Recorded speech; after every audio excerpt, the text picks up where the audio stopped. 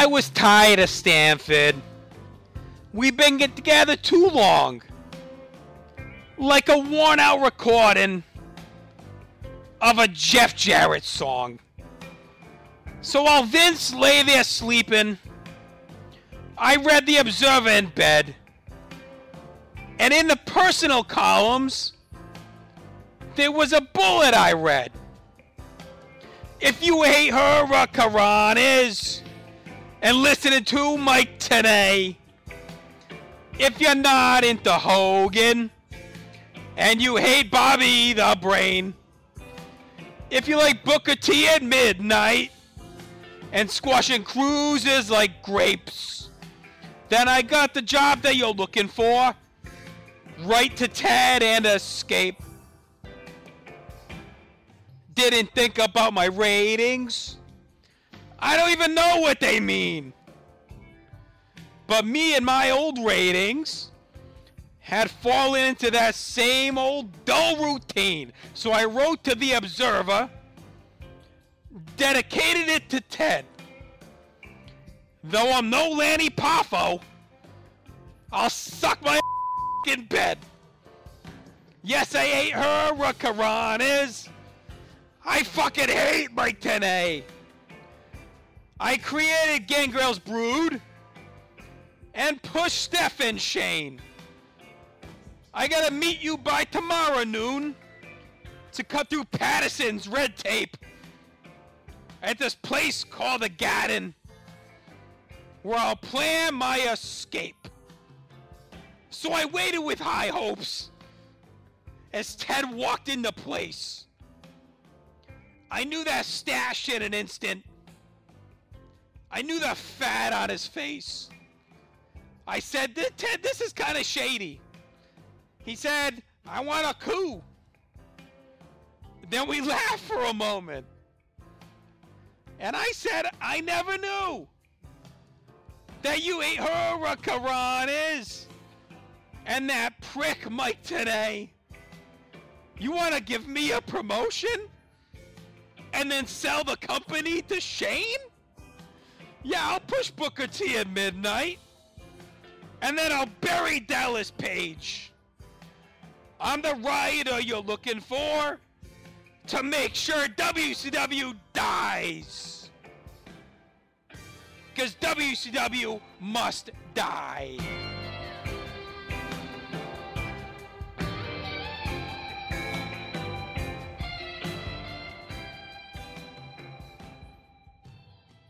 North-South Connection Podcast Network. We're all grown up. Welcome to the 10th anniversary of WCW Must Die, where it all begins to fall apart. I'm Jonnie Sea, and I want to thank everybody for joining us here tonight. Since it is our 10th show, not the 10th anniversary, I know. I just like to have fun with that. I figured it was time to assume the position. And I am joined by a very, very special guest. She is the host of the Jenny position, one of the co-hosts of TNA Never Dies, and she's pretty cool. It's Jennifer Smith. Jenny, how are you? I'm good. Oh my God, has it been 10 years of this podcast already? It has. You know, we started as a small regional promotion with a little bit of talent, and here we are, a globally platformed Saudi Arabia. No, the Elimination Chamber had just happened, so I felt like spouting off the, my company is responsible for a lot of great political relationships. Mm-hmm, mm-hmm.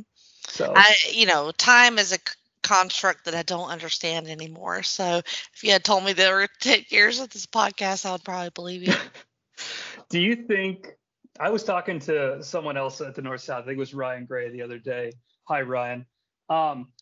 That I felt mostly that AJ Styles was safe to be around, even though he was a flat earther. Would you agree with that sentiment? I mean, I've always been an AJ fan, like early in my fandom. So, I mean, his flat eartherness aside, yes, I feel like I'm probably safe with him. Yeah, he seems like the type of guy who would be like, yeah, I am, and then but then he doesn't want to talk about it, which is great. Like, that's cool, man.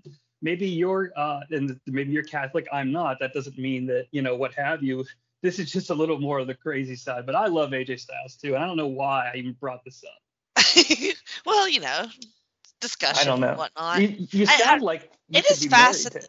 Yeah, I mean, I think it's the Southern accent that he has that garners a lot of the goodwill towards AJ. Plus, he's an amazing wrestler. But yeah, I would be curious to hear him say this is why I think this is a valid thing, and this is why I believe in it, because I don't understand it. That's when he loses me, because then he's reminding me every second I'm listening to him talk that he's. But look, people should be given their say. I would just like to hear him out. I mean, he hasn't really done anything publicly with that, has he? No, I don't think so. And I really did meant what I said. I think that he's probably a super okay guy, and he probably I think so too. So I do want to make it clear, I got nothing against AJ Styles. Look, his song is still my fucking jam. Give me some You Don't Want None. I'm gonna shake my ass to that song. See, I thought you meant Boneray. No, not that. Hey, Boneray. I have to say, I basically stole your entire concept of TNA Never Dies, and basically I've been pilfering off of it for the last 9 episodes. So I gotta thank you guys. That. Yeah. Yeah. Well, damn it. Oh, I went ahead and said it out loud, so nobody can call me on it. Why are we here?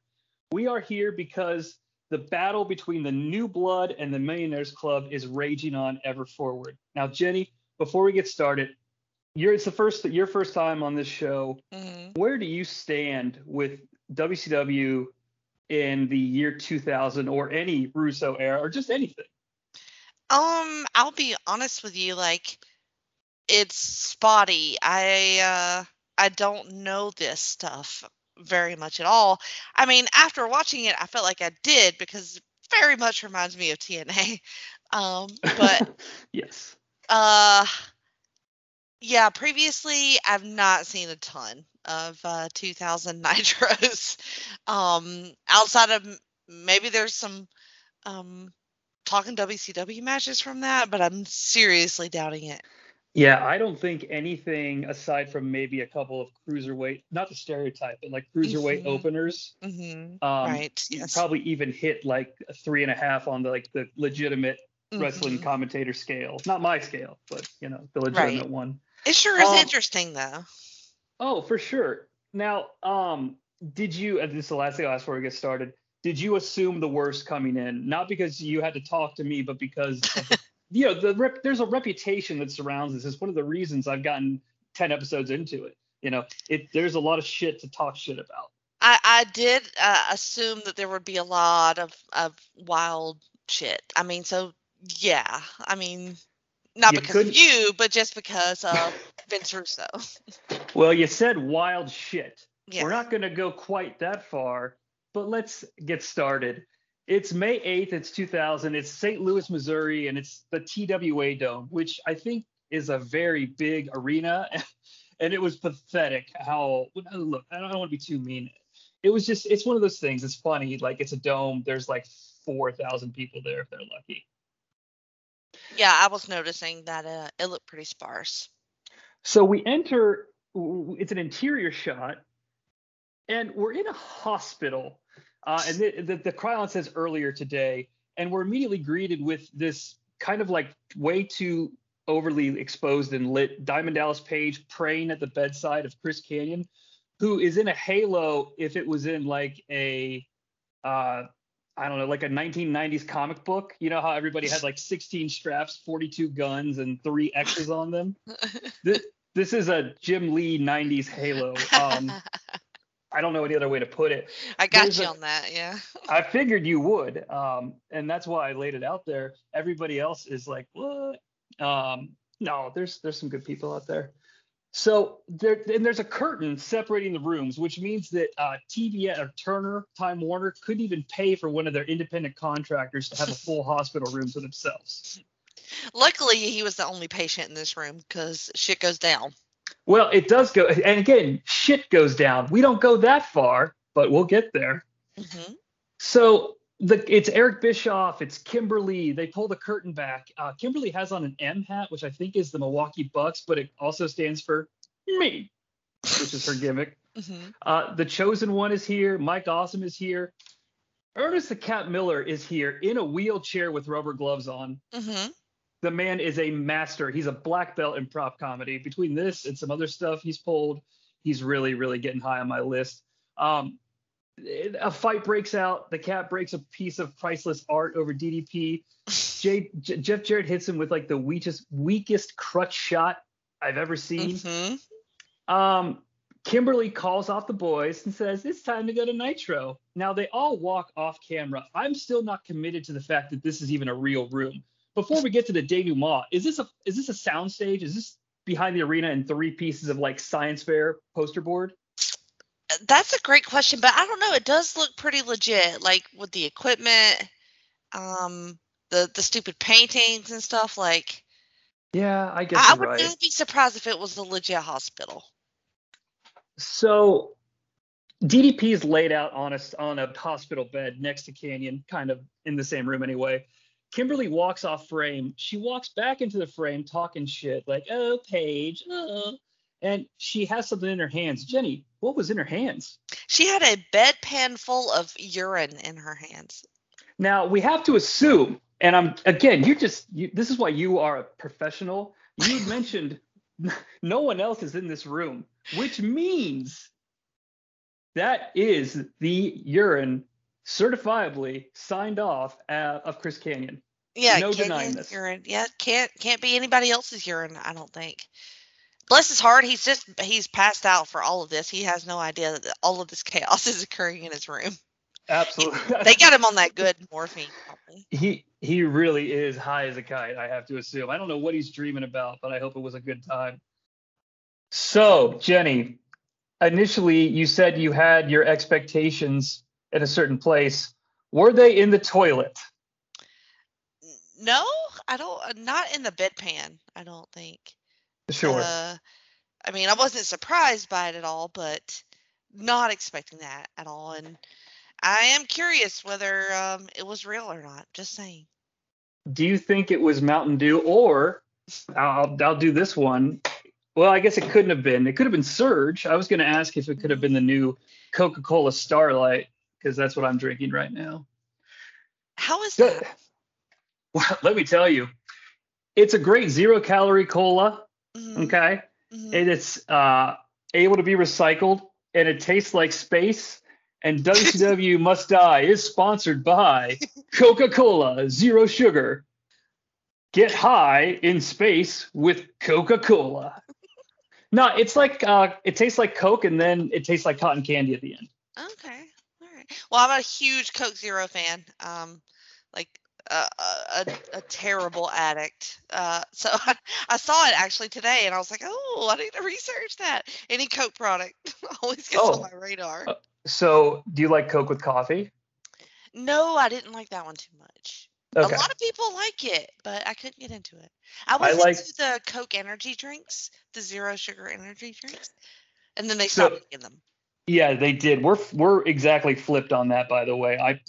I'll take the coffee, you take the energy drink. So, needless to say, this was a hell of a segment.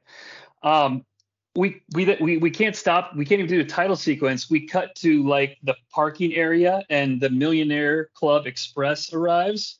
I don't think Lex Luger's driving this time because the first person that gets off. Wow, I was going to say the first person that gets off is Ric Flair, but that seemed a little too easy.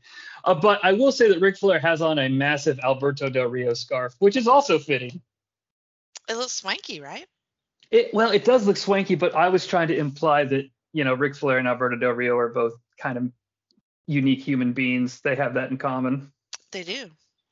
Hulk Hogan, Terry Bollea is next. Have you ever encountered this iteration of Hogan before? Because nobody remembers Hulk Hogan, Terry Bollea as his character is called for this like 6-week period. No, I had no idea that was his name for this little spot here. Has anyone ever told you that everything they do for you? No. Well, Brian Adams was Brian next. Adams. So, Man, yeah. and then after Brian Adams, Horace Hogan, and then that's it.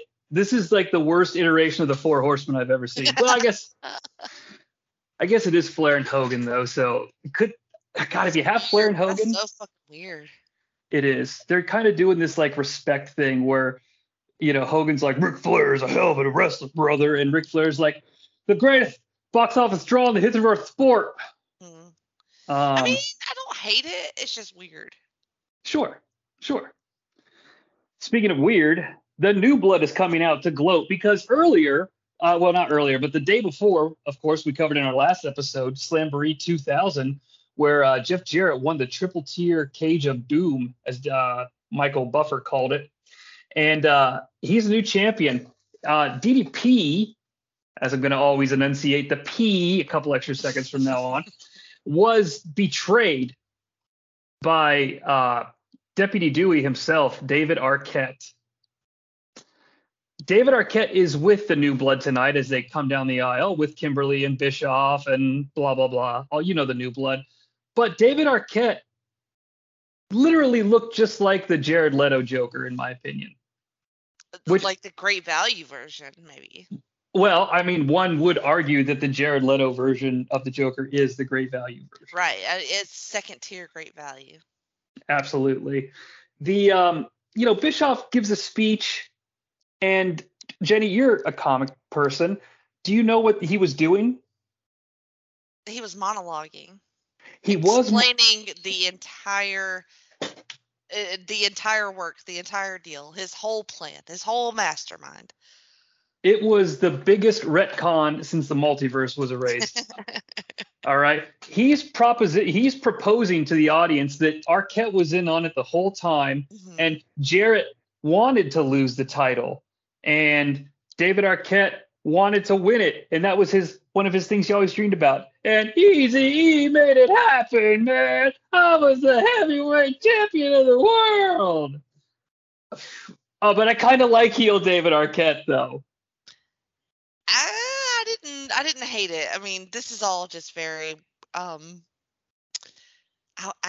gonna keep saying TNA, but it's very TNA. And but yeah, I mean, Arquette in his green suit and his little weird like bravado from this is something to watch. So he's been really subdued. I mean, mostly when he was a babyface and more of a not of a character, more like a celebrity doing a guest spot. Now he's just full on playing a character, and this is like him unleashed. Again, this is. Look, I know it's not good, but I kind of I'm into the fact that he's an outsider and he's into it. I mean, I would agree with that. Yeah. I mean, he's not anybody bad, that plays along, gets scores some points with me. But yeah, Bischoff is insinuating that even Tank Abbott, went down for a 1-2-3 voluntarily, which I refuse to believe unless he was, paid by these guys. So I don't have a problem with retcons. I'm a DC over Marvel guy, but this is really bad retconning. They are interrupted by DDP, and David Arquette eats himself a diamond cutter. Did you expect to see Arquette get in on the bumps? Yeah, I mean, I was hoping he would. I feel like he should if he's gonna do this shit. You got to be able to take some bumps. For sure, and he is a former heavyweight champion of the world. Of course. Do you think Vince McMahon and David Arquette should maybe do battle before it's too late as former world heavyweight champions? I think they should. Yeah. I do too. So it erupts into a brawl. DDP's out, like I said. Sting comes out to help DDP, and then Chronic comes out. Has Chronic ever saved you, Jenny? No. They didn't really, I mean, I guess they helped DDP a little bit.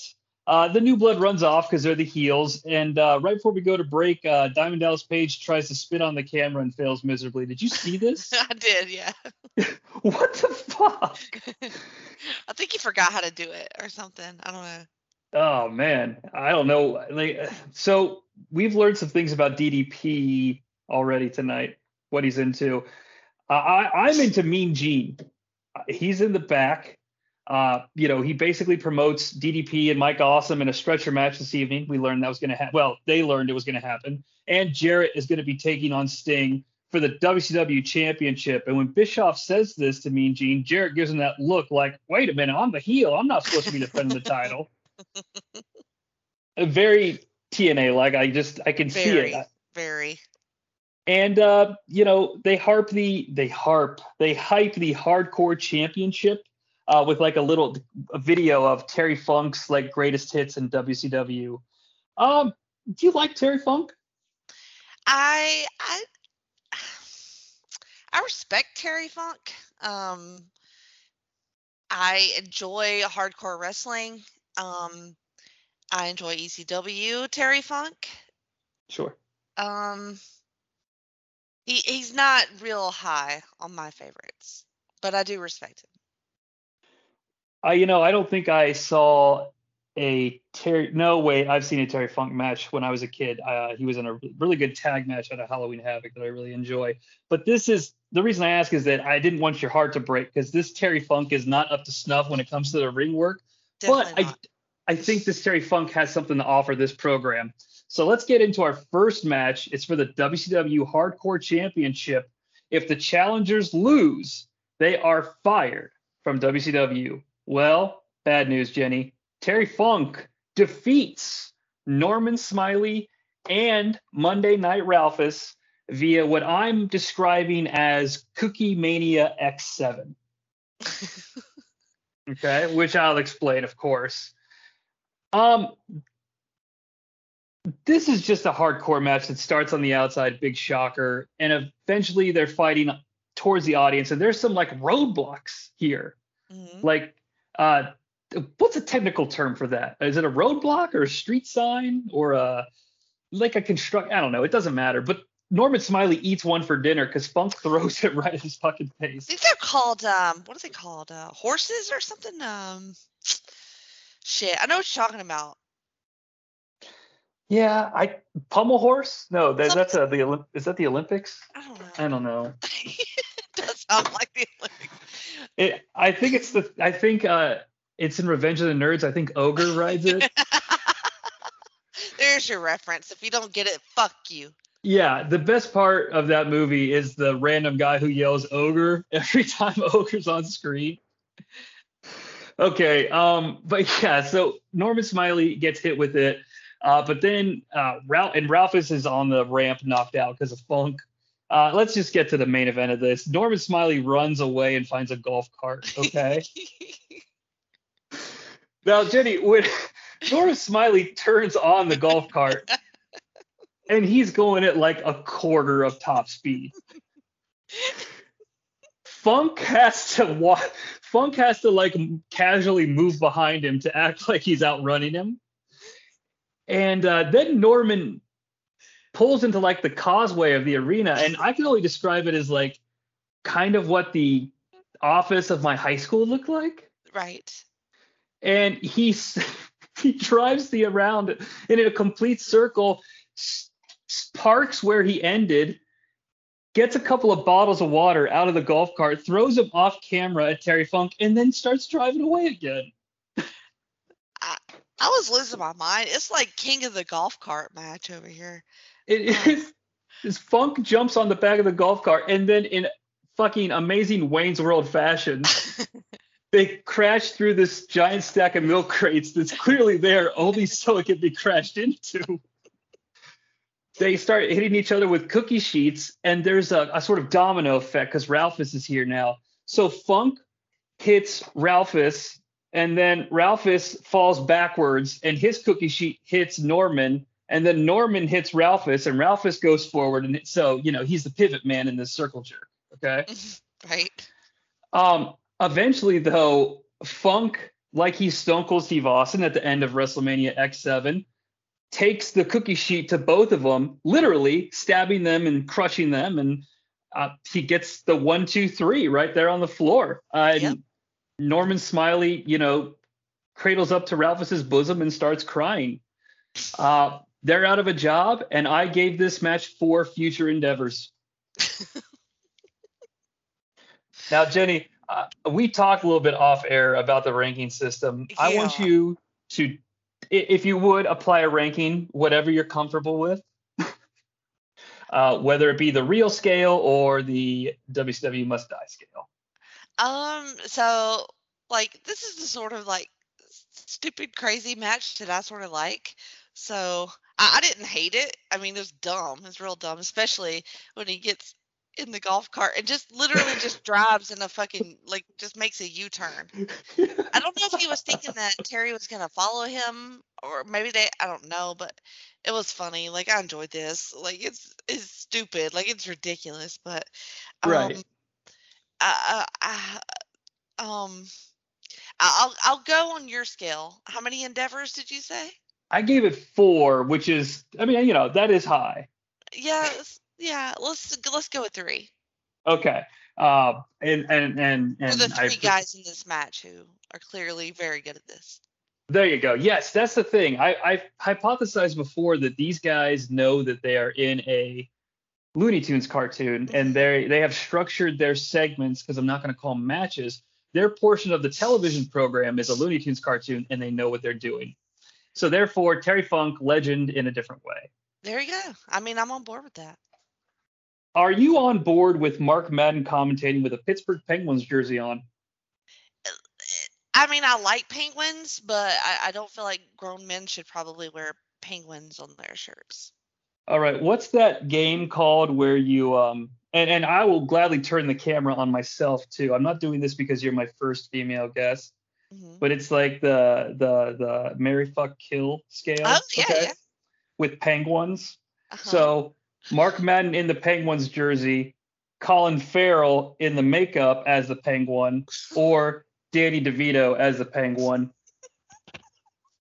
Bonus, you could swap out one of them for Burgess Meredith if you'd like to. All right. So I'm going to kill Mark Madden in his Penguins jersey. Okay. I'm going to fuck Colin. And Of I'm course. Gonna marry Danny DeVito. Hey, it's me and nobody. I feel like you don't have any other choice in that scenario. Yeah, because at least, I was going to say that DeVito has money, but it looks like this Colin Farrell Penguin's got some money. It looks like he at least owns a nightclub, whereas the DeVito Penguin was like, he owned that black shit that came out of his nose. I'll tell you that. Well, it's less about the money and more like I think Danny DeVito would go down on me and Colin would not. Danny DeVito has been waiting for someone to say that they would welcome that for like the last 30 years. I just figure he has a small dick, and so he has learned to compensate over the years. He's going to keep you up to your ears in fish heads for sure. There you go. All right, so the commentators are... Scott Hudson says that Candy's in the hospital like because of the bump that he took. He literally says it was a bump. Mm-hmm. He then gives out his complete medical diagnosis. I looked up HIPAA. It started in 1996. This is a clear violation. Now, Jenny, you are privy to Canyon's medical condition. I am. All the listeners now are, and everyone who watches this program. Contact me at Save Martha Russo on Twitter if you would like to join in a class action lawsuit against Scott Hudson. For comedic purposes only, of course. He didn't really do that, allegedly. But they talk about David Flair and Ric Flair. Mark Madden calls Ric Flair David's daddy, and I just thought my co-host might enjoy that. I don't know. I did. Yeah, all the daddy references are really good in this episode. Now, I'm using previous shtick that I've heard. I'm not making any assumptions here for the listening audience. I want to make that very clear. At the top of the hour, there's a stretcher match between, as I mentioned, they just like to get their top of the hours in. Mm-hmm. Miss Elizabeth, who was rescued by Lex Luger last night when Vince Russo accidentally put her on the Millionaires Club bus. See our previous episode. But it's packaged Liz and Flair tells Lex, I respect you as an athlete, but I got to go do this on my own. So he's heading to the ring to do something. Okay. Now, Jenny, when we come back from commercial, he comes out, he gets a hero's welcome because he's a 2000 Ric Flair. What did he bring in a bag, Jenny? He brought some belts. Yeah, you know a few things about belts in a bag? No.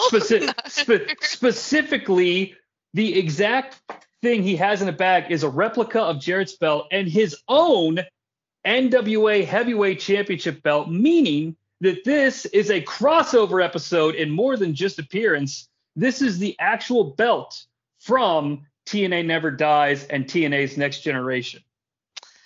That is true. I did not think of that. This kind of stuff is really cool. Mm-hmm. It's like this is like the book of Boba Fett of professional wrestling, because it's like, hey, what happened in between Star Wars and The Force Awakens with Boba Fett?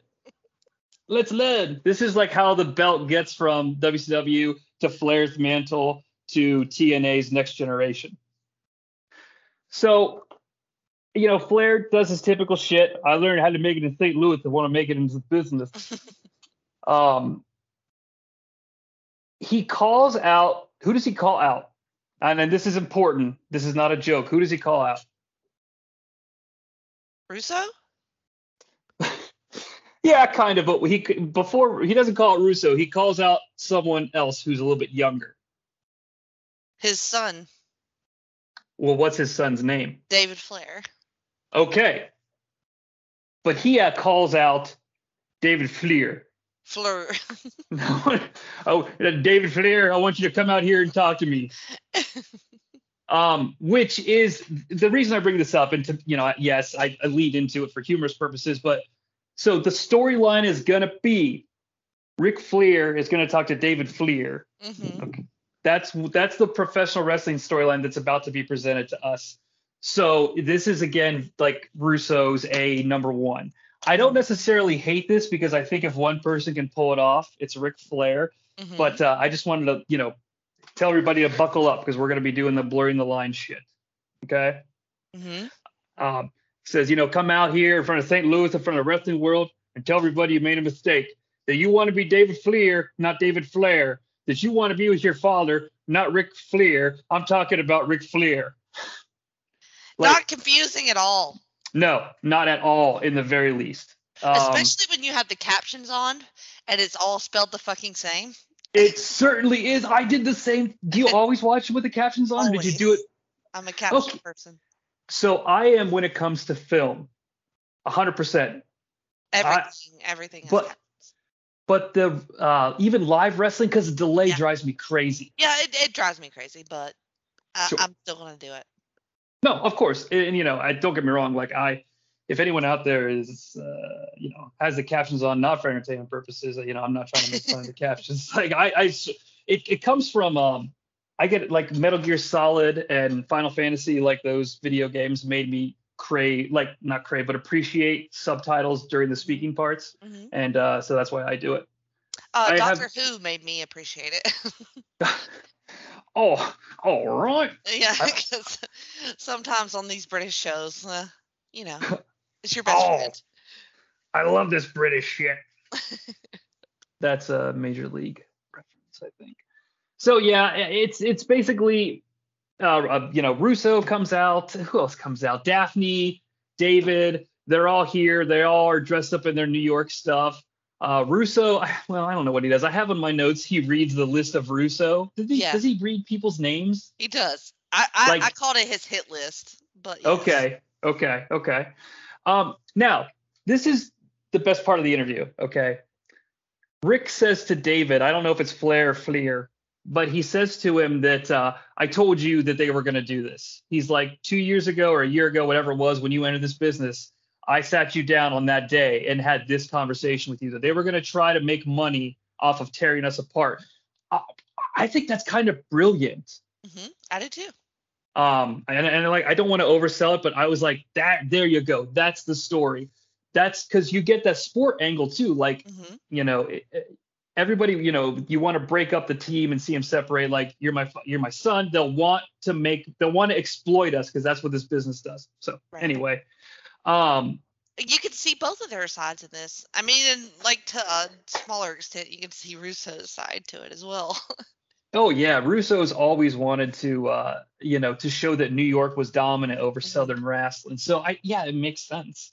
Um, Flair in a boss move, and again, this blurring the line shit, pulls out a year 2000 flip phone and says, "David, you come back, you leave this Russo. I'll call Vince McMahon right now and get you on Raw next week." He goes, Mhm. "Because I didn't burn any bridges."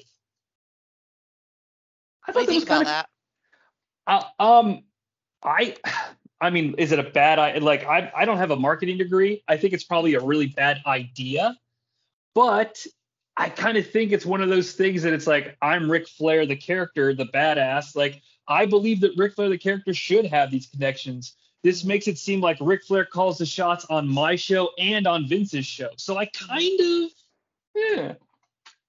Yeah, I mean, I didn't hate it. It just because all of this is very believable to me in Rick, like having this, conversation with his son. Like they're manipulating you and they're using you, especially this fucking asshole Vince Russo. And I told you this was gonna happen, and I don't know this. It feels kind of real to me.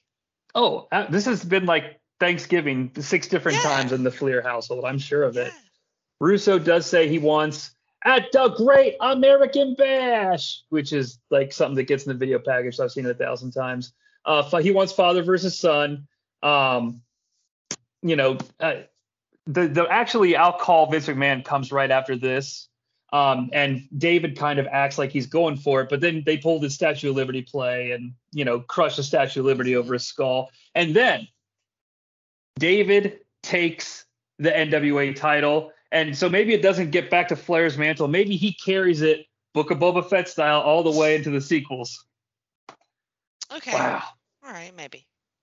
So that segment was a lot, but it connected a lot of moving pieces at the North-South Connection Network cinematic universe. So, they go to commercial. We come back and Ric Flair is leaving. Now, the way we know he's leaving is because, like a madman who's forgotten where he is, he just keeps saying the same phrase over and over again. I've had it. I've I've had it. had it.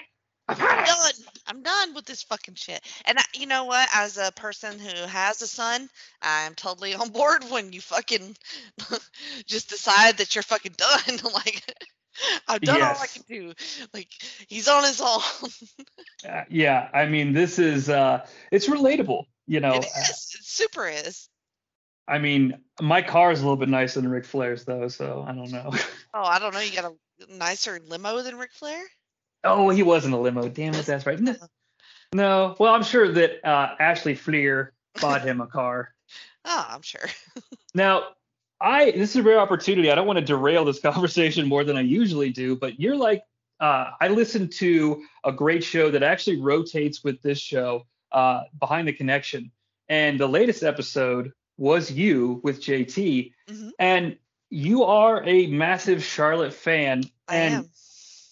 I don't want to spoil anything in case you legitimately like want to seek it out, but you are aware that like starting with this episode, like before the Great American Bash pay-per-view and during the Great American Bash pay-per-view, she makes her professional wrestling debut.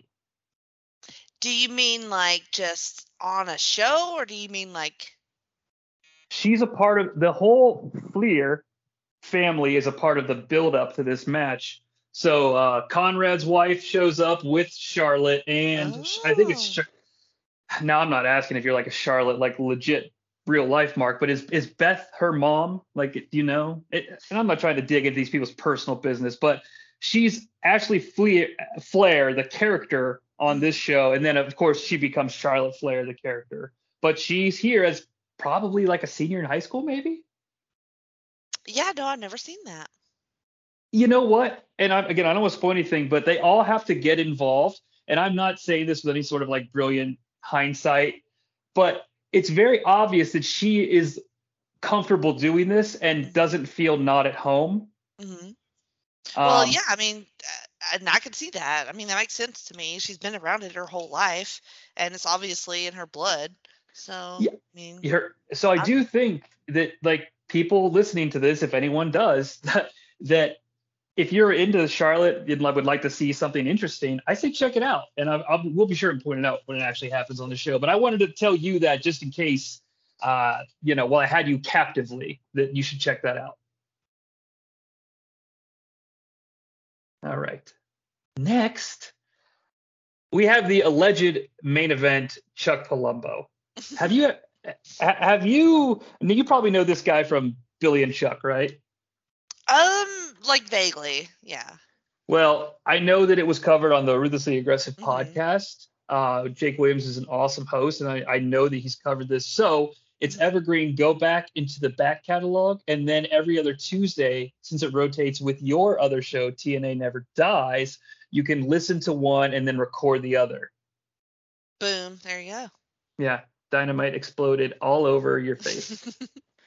So this is like green Chuck Palumbo. He's right out of the power plant, which is the performance center for WCW 2000. He's an idiot. His catchphrase, though, I kind of like. Did you catch it? Because he says it. He mumbles it because this guy's got fucking marble mouth.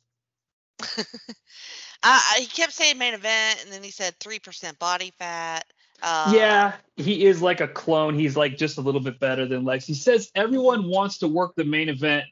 Well, now the main event is going to work you, which is a mouthful and would never get on a T-shirt. But no. I don't know. It was cleverly written by the comic book writer. Yeah, I mean, written perhaps, delivered not so much. Not a great promo. So Lex does come out to reclaim his throne as world's most incompetent 2000 wrestler. And it takes 4 clothesline, but Chucky P goes down. Russo and Bischoff security come to Liz Knapp. Liz. Yes, I said Liz Knapp. Mm-hmm. You want to fight about it? Lex saves her, but then Chuck Palumbo comes in with the Lex Flexor. They get away with Liz. So Liz is back with Russo, held against her will. They put Lex Luger on a stretcher and put him in the back of an ambulance. But I think somebody calls cut because Lex opens his eyes and is like, oh, and then closes it really quick when he sees the camera in his face. What did you think of this?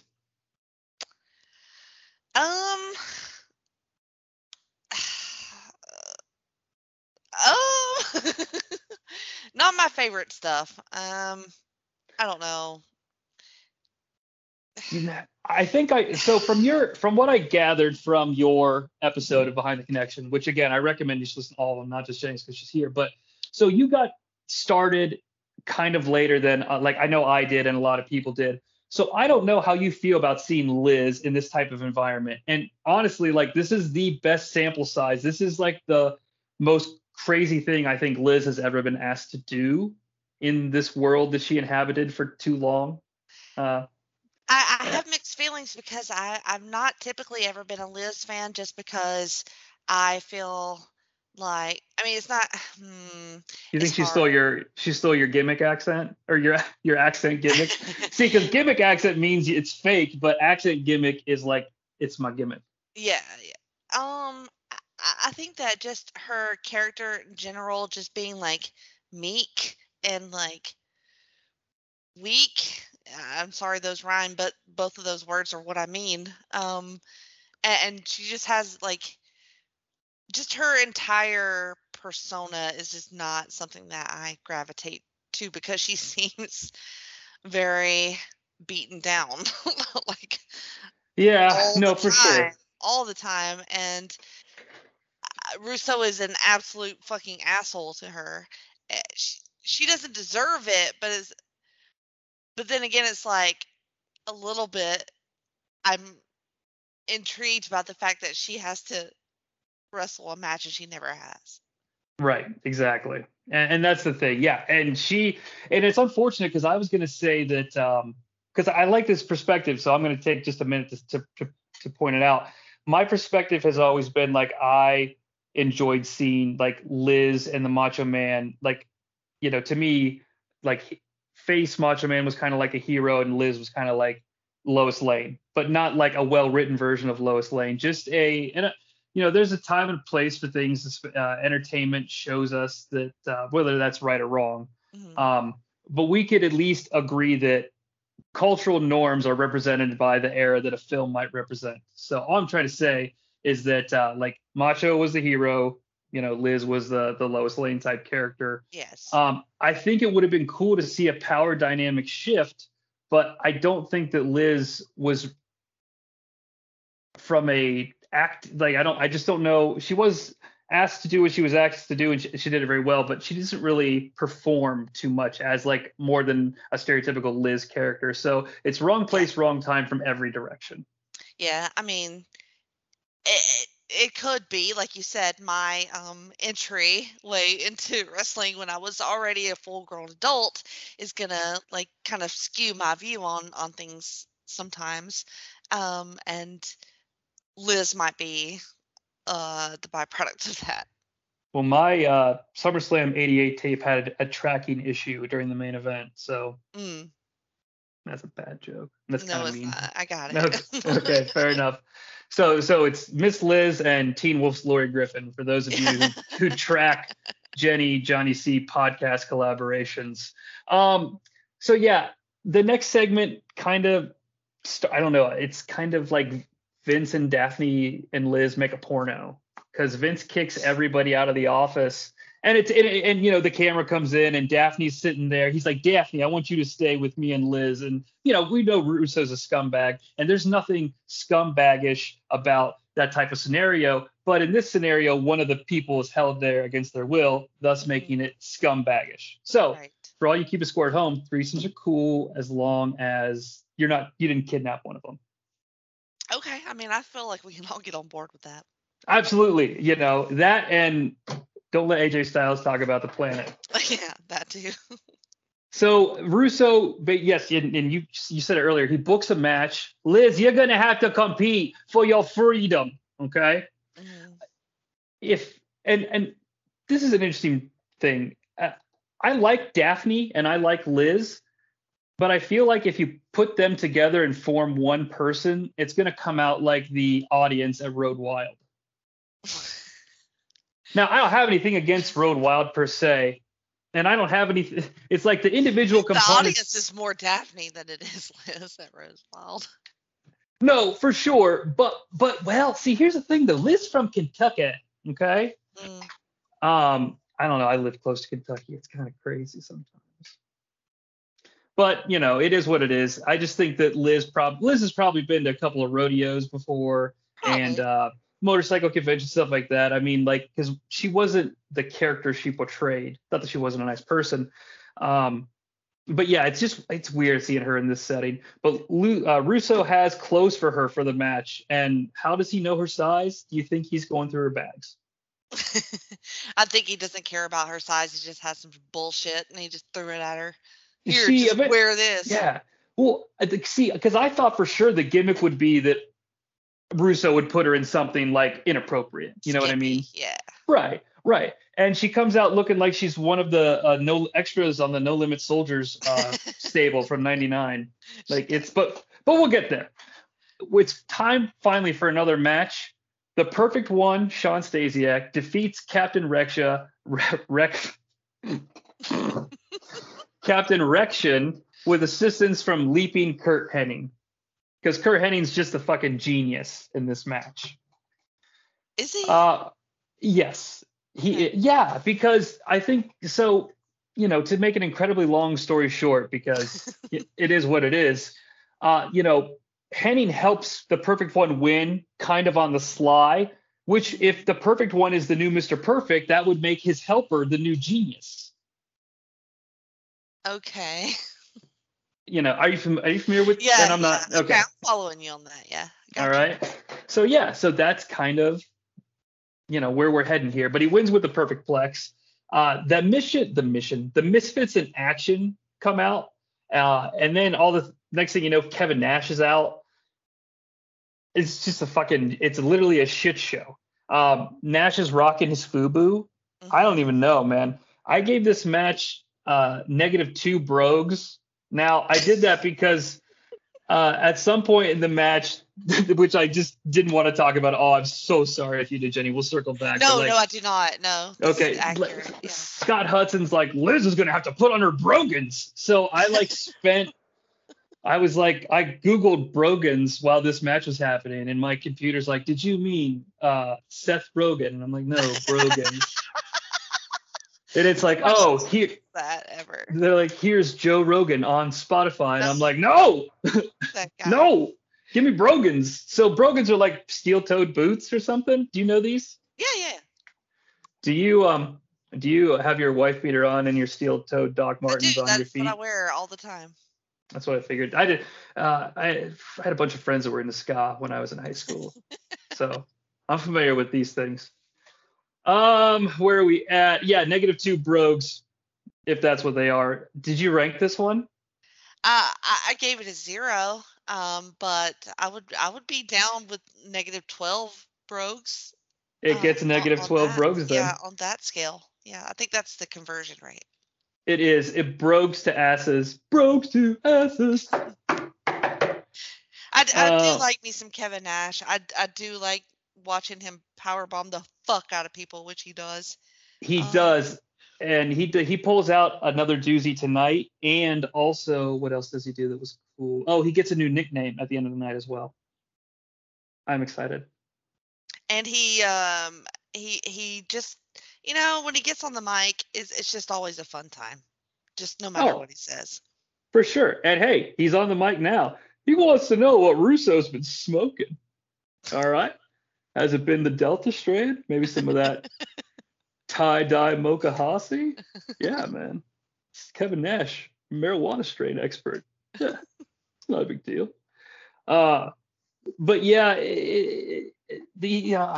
Scott Hudson says something stupid. That's a call out. Nash is basically saying that Russo is an idiot for going, because they came into conflict at the pay-per-view. Okay. Mm-hmm. He says, and I wrote this down because this is an important moment in the history of our sport. He says, Russo, you want to play? I'll play. and I wanted to say to you, Jenny, look at the verb play. Mm-hmm. Okay. Do you think Kevin Nash gives two shits that his most important quote lives in infamy as a moment of stupidity? Probably not. Yeah, it's all good. Hey, end of the day, I got paid. Yeah, I mean, Kevin Nash is just cool. I mean, he is. I like to have fun with him because I kind of feel like he's the kid on the quad who knows everything. Mm-hmm. Like if you were like, oh, hey, do you want to go see the Batman tonight? What time is it? He'd be like, Batman. Matt Reeves directed that picture. He's a 15:3 lens. I don't know. I saw it. He definitely mansplains everything for sure. Yes. Oh wow, that's perfect. That is fucking perfect. I don't mind it. I don't mind. No, but that's kind of his gimmick. It is. Yeah, I don't know. That's good stuff. So, they're interrupted by the Filthy Animals, which is reformed as of tonight. It's Billy Kidman, Conan, and maskless Rey Mysterio looking like a broke-ass Electro in these yellow, fucking fisherman suit that he's wearing. I don't fucking know what it is. I gotta be honest, it's been a minute since I've seen Rey unmasked. So that was kind of startling for me. Wow, and what a first view tonight of all things. It's not the first view, but I just think it's been a real long time since I've seen him unmasked, and I forgot. I forgot about all that. He looks like a child. The baby face is intense because I don't know how old he is here, but I think it is amazing how young he looks. I think he's 23 or 24. I mean, I think he's 21 maybe when he starts in WCW. It's very young. I know he did the whole thing where he wrestled when he was 12, which I don't think you can do in America. Yeah, I mean, he was young in ECW, but he had his mask on, so I couldn't tell. But yeah, exactly. Everybody's got to get their shit in. Billy Kidman says, "I am the kid, and this kid don't play." I'm kind of here for that as a catchphrase. It's the first time he's ever said it. Jenny, if I Venmo you 5 cents. Will you do an impression of Conan saying his catchphrase? Say it again. If I Venmo you 5 cents, could I get you to I know. I decided whether or not I wanted to go with that gag. His catchphrase is, so you need to get ready to toss our salad and peel our potatoes. But you have to say, well, you are a Conan aficionado. You've been chronicling the Jerry Lynn K-Dog excursion of 03. What did he say? Toss our salad and lick our potatoes? No, because it's the thing that you can actually do with the food. You toss a salad and peel potatoes if you're in a restaurant setting. Okay. So that's how you can remember it. Right. I've never licked a potato before. Well, can you spell potato? Nope. Does it have an E on the end? Always get confused. No, that's the gimmick from that Murphy Brown guy. Isn't it sad? I remember him as being on Murphy Brown and not being the vice president. Dan Quayle. That's Bush 1's vice president. Barr, gonna tell the kids not to do the drugs. Can you get over here on the sofa, please? Did you ever watch that Saturday morning cartoon that the Bush administration paid for? The cartoon All-Stars to the Rescue, where they teach like Chip and Dale and the Ninja Turtles and Godzilla and Bugs Bunny teach this kid not to do drugs? No, not that I recall. If that sounds like a good time, Google it. It's a fun 22 minutes. It's also got Alf. Hey, I like Alf. Shockingly. Oh, I love that you love Alf. I don't have anything against Alf. I just can you see America falling for Alf the way that it is now? That could have only happened in the mid to late 80s. Yeah. All right. So what's happening on wrestling?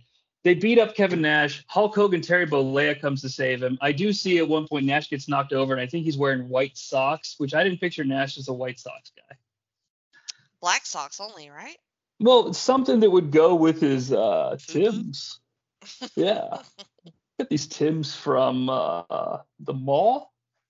It's 3-on-2 tonight. It's going to be a St. Louis street fight. I'm actually kind of interested because I got to thinking, oh my God, are we going to see Hulk Hogan like interact in a wrestling capacity with Rey Mysterio? Because I'm here for that. Why are you here for that? Okay, and I'll be serious about this for a moment. Mm-hmm. Which is Lance Storm's catchphrase. So Hulk Hogan is not a physical wreck here, okay? And Rey Mysterio is obviously game. I just thought it would be cool to see them actually interact in a ring as a performers and tell a story. This isn't that type of thing, though. I think when I took my note and actually literally thought this, I didn't catch it was going to be a street fight. A St. Louis style street fight. I'm not sure Isn't that, what that style would be. I think it involves barbecue sauce. No, it involves gunplay and rain all day. Okay, that too. Or you can find me in St. Louis. I try to remember the lyrics, but nobody wants to hear me rap, including myself. Okay. So you didn't do Conan's catchphrase. Do you want to do the Millionaires Blood's new catchphrase? I did say it. What are you talking about? Oh, what am I doing? Okay. Oh my God, what's happening? Fans, we're out of time. Fans, Jenny, we're out of time. Tune in to Thunder. What's happening, Jenny? Are we being invaded? I think so. Hey, we're professionals. We don't cut anything out. Do you know the Millionaires Club catchphrase evident tonight? No. They're gonna take Russo and wipe our Bischoff. Oh my God. It's just awful. It's the worst. Yeah, it's bad. Speaking of the worst, it's a stretcher match, a wrestling match, finally.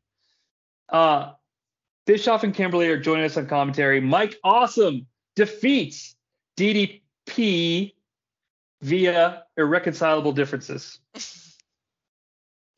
Mike Awesome is responsible for bringing the stretcher to ringside, and this thing is out of control. He has to pick it up because it's got like one of those busted wheels you get at the grocery store.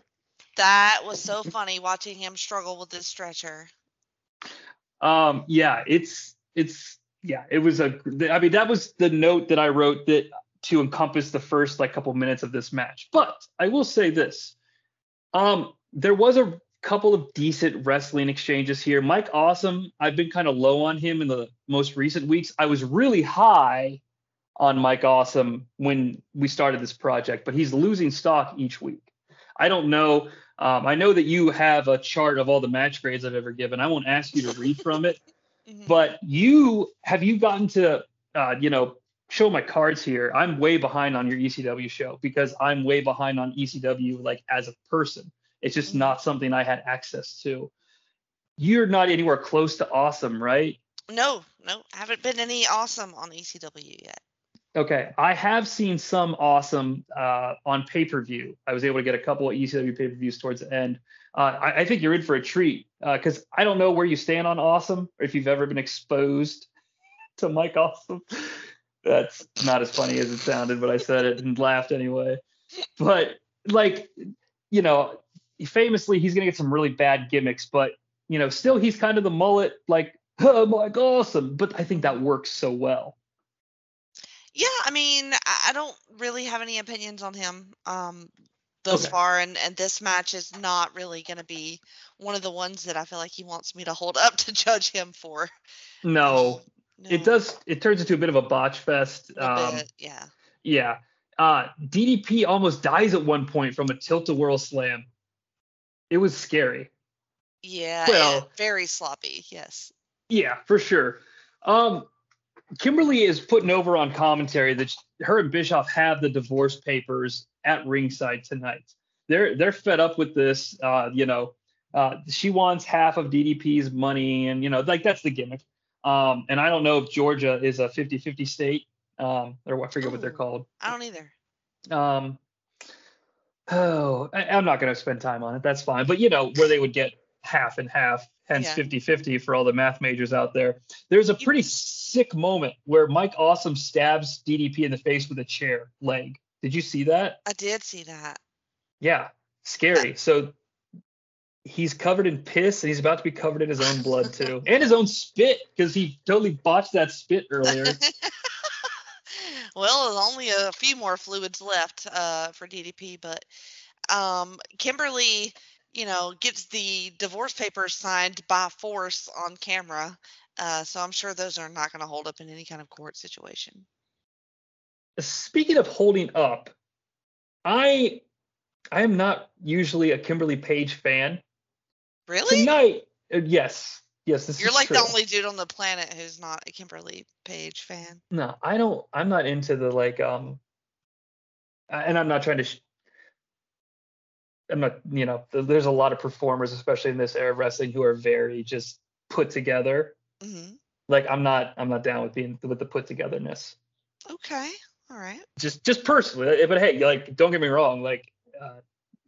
I it's totally fine. People want to do that, but a personal preference you can't. I don't think can apologize for. If that makes sense. Yeah, it does. But tonight she was kind of on from that perspective, so I'm going to allow it. She was on, I will say. Did she have on the me shirt for the me, which is not a Me Too gag? Because can you imagine she's yet. The farthest thing, but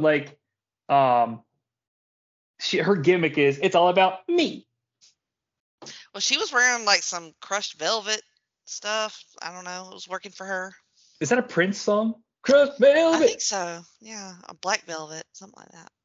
Roman Reigns. Which actually that's gotten over in my house.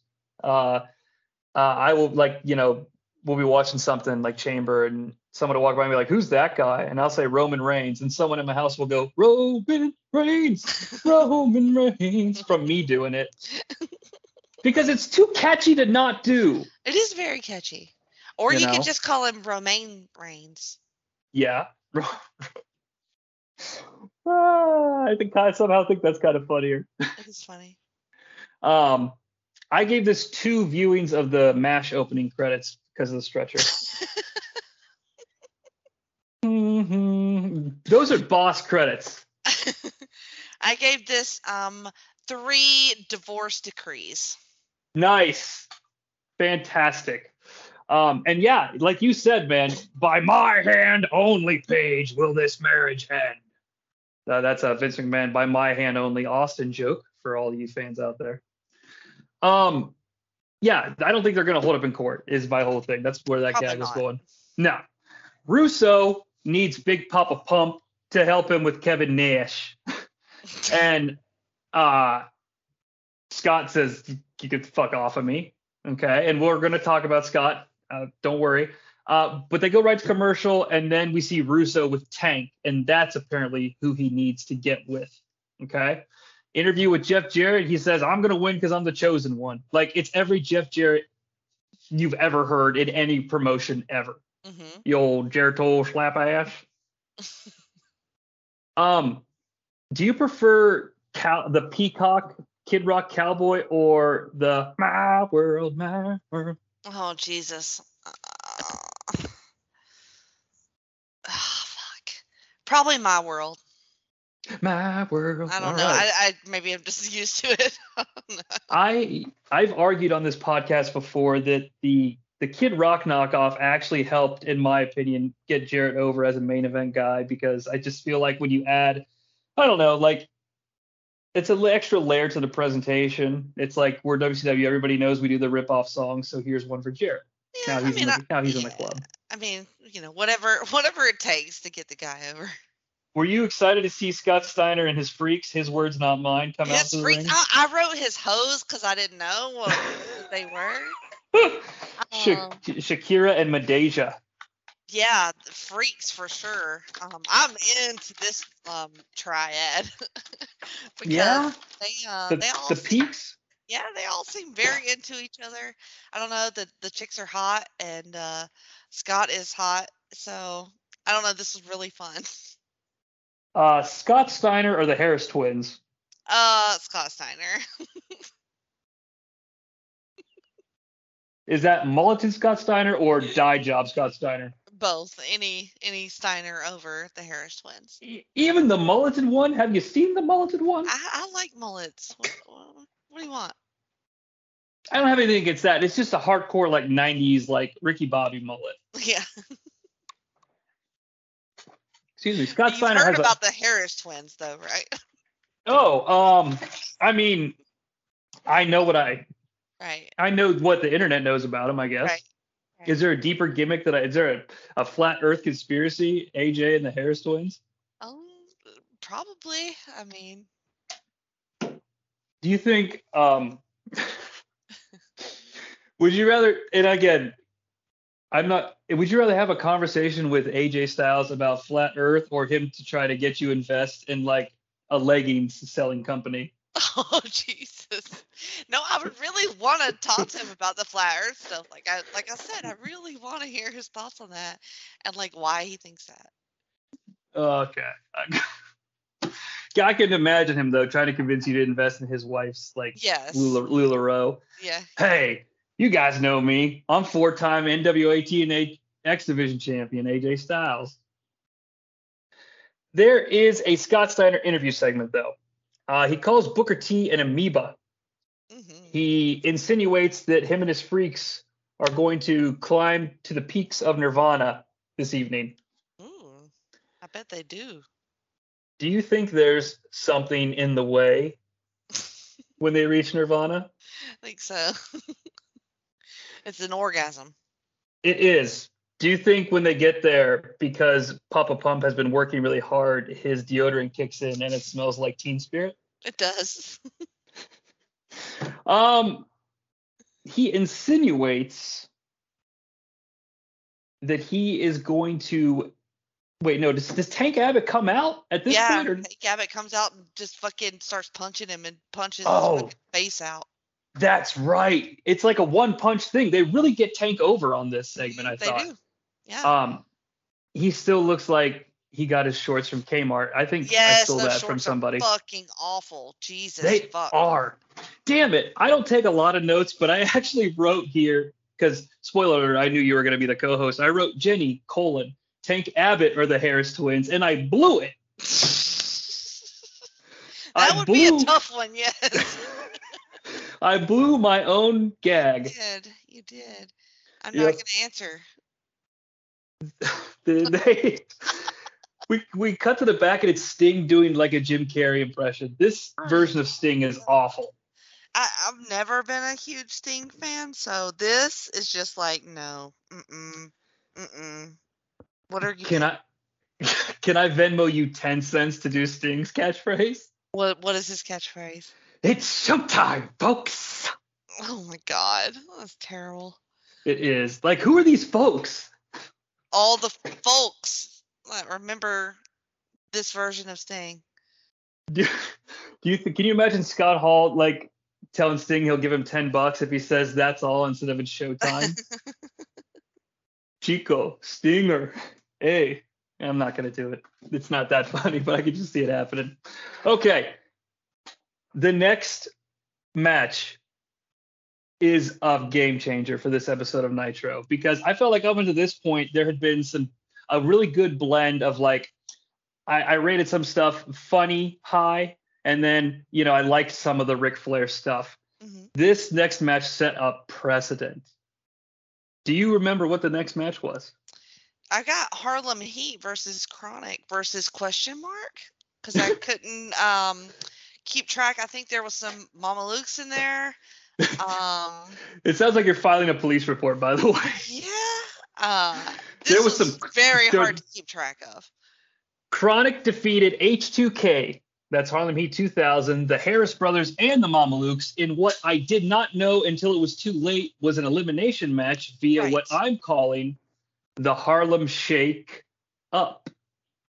It was, because I did not know what the fuck was happening in this match. Jay, do you think Bryan Adams of Chronic looks like the Undertaker? A little bit, yes. Do you for real though? I wanted to ask you if you thought he looked like Brandon Lee, but I was like, if I don't ask if he looks like the Undertaker, I won't be doing former WCW Must Die co-host Aaron George his due. Yeah.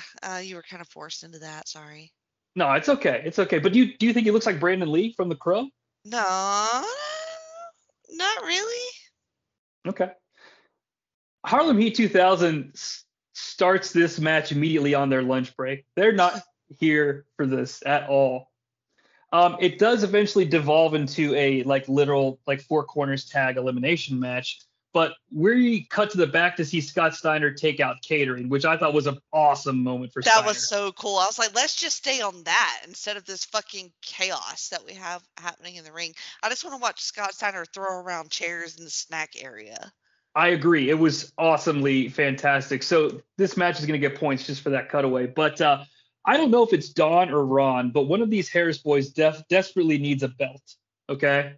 One of them is trying to keep his pants up, his britches up the whole match. All right. So I'm watching this match, and they're going to what I assumed was the finishing sequence. Okay. It wasn't. It was just the first finishing sequence. I don't even know what was happening, but I do know that as it started, Ahmed Johnson walks from one end of the ring to the ramp, completely in front of the view of the camera, and just takes himself a fucking moment. Okay. Yeah. He doesn't want any part of this match, not because his character is like, oh, I'm not taking this. It's just he's so out of shape. And he's in better shape than I've ever been, just every moment he exists. Okay. I'm not trying to but this is the people say this is peak Billy Kidman if he's having a good match. This is peak this is horizontally the peak of Ahmed Johnson. Okay? He's quite portly, I will say. Yeah. And asthmatic as well. And that's nothing to joke about, but I'm going to anyway. Yeah. But after there's a 1, 2, 3, he kind of comes back into frame. And I think the first people out are the Mamalukes because they suck. And eventually it comes down to, I think it's Harlem Heat 2000 and Chronic, right? Mm-hmm. And Stevie Ray pulls out a double slapjack and hits Ahmed Johnson with it. okay, or Big T. I just call him by his WCW character name, Big T. And thus, I think H2K has just broke up in front of us, hence this Harlem shakeup. Okay, this match was a complete clusterfuck. Yep. But much like Norman Smiley pulling the Yui, I was in the right mood when I was watching this match, and I laughed the whole time. Okay. I mean, you got Shane and Bagwell on commentary. Oh, Jesus, that's right. So that was like very confusing too. Yes. Yeah, I mean, I guess it's good that Chronic won. It seemed to be what people wanted. But I was thoroughly confused. Commentary did not help me at all to figure out what was happening. So, I didn't even rate this one. I gave it 4 lung transplants.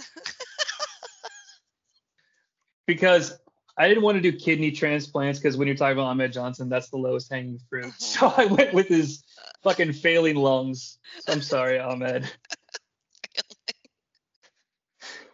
Speaking of failing lungs. Well, Scott Steiner sprints down the ramp because they've got the same ramp tonight.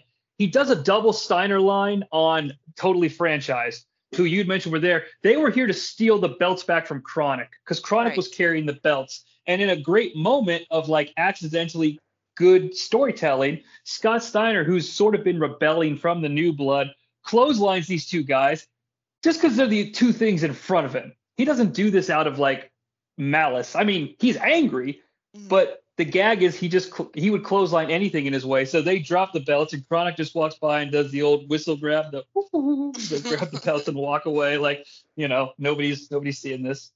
And he calls Tank out by saying, "Stop gumming Russo in the back," which I thought was fucking funny. I did too. I was blown away that it got on TV. It's very suggestive.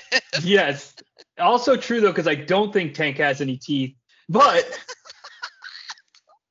what instantly threw me off is that Scott, he stopped gumming Russo in the back and get out here. Mark Madden, to show he's blown away by this moment in the history of our sport, he brays like a donkey. Yeah, he does. I don't understand it. We cut to the back and we donkey, so checks out. Well, it does. I thought he was hey, hot take. Is it penguin or penguin? See, earlier I was going to say something when you were saying that word. I always say penguin. Oh, God. But I did notice that you said penguin. And don't get me wrong. It's just funny. I always have this conversation between penguin and penguin. Yeah. I feel like the character lands into the hard A. Like if it's, again, I'm a massive nerd. So if it's like, Penguin Man saves Gotham City, like it's Penguin. Mm-hmm. But penguin, weird. Where does this come from? Like, it's an E. Not only it's an E. I think a lot of Southerners will say an I sound as opposed to an E sound in a lot of situations. Well, it could be, and hey, that's fine. I think that I said for some reason I like regional stuff. I think it's part of the charm. Too, like it is part of the charm that it's offered. Although I've never understood, I have always said that I never want to hear the word texted. Okay. Why? So if I were going to say, "Hey Jenny, I'll text you tonight," if